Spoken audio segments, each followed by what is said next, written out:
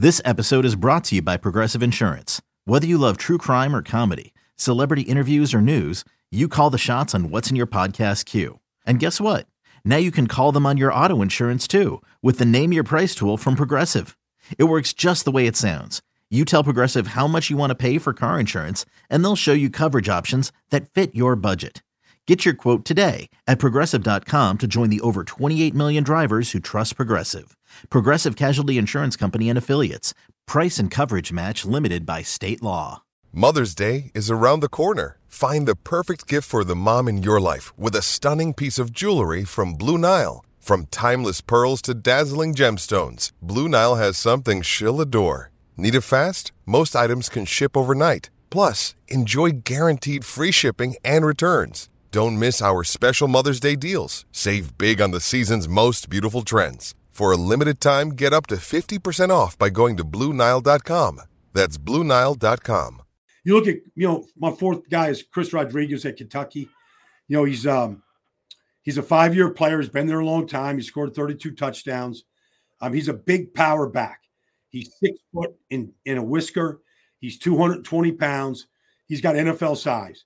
Go watch him, against Alabama. Go watch him against the best in the country and watch him really flourish. Watch him with Will Levis back there in some really good games. He ran a 4.5 240, plenty of speed, at that size. He catches the ball really well. Although they threw to him enough, but not a great deal. But I think Chris Rodriguez is a guy that looks like a second, maybe a third-round pick, but certainly a second-day selection for Chris Rodriguez. And then I'm going to round this out talking about Dwayne McBride from UAB. He's a Blazer from the Blazers. He's 5'11", 215 pounds. He's thick, and he's sturdy. He ran a 4.52 40 at the combine. He bench pressed 225 20 times. Just go watch his 2021 tape against Georgia with Jordan Davis and Kenyatta Wyatt and like all these guys that are first-round picks. He's running right through them, like contact balance like crazy.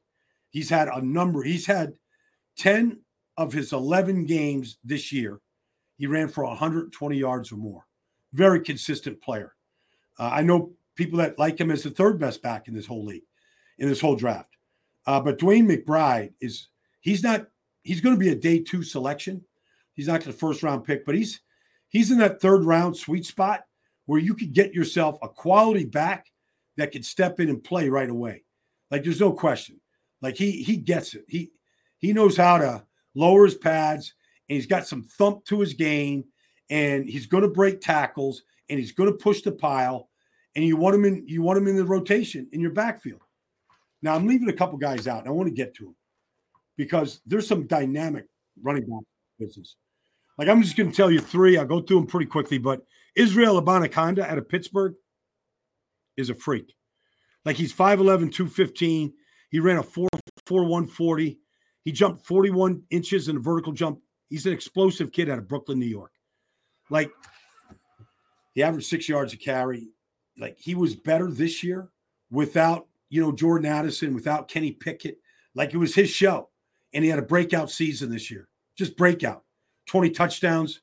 Israel Abanikanda is, I don't know, like that's why, Bijan Robinson, as good as he is, teams say, well, I can get Israel Abanikanda in the second round, maybe the third round.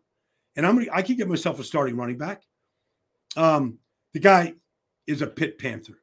Like, and he's got a lot of good games. A lot of games you just go, wow. You watch him against Tennessee, and I don't know, did he have 3 touchdowns that day against Tennessee? He was fantastic. Now, you want a guy like a smaller guy that just has freak speed, then that's Devon Achane. Devon out of Texas A&M, he's 5'9", 185 pounds. He's got to jump around the shower just to get wet. Okay, let's face it. But he ran a 4.3 240, and you see it. You see the speed. You watch it. Go. I don't know.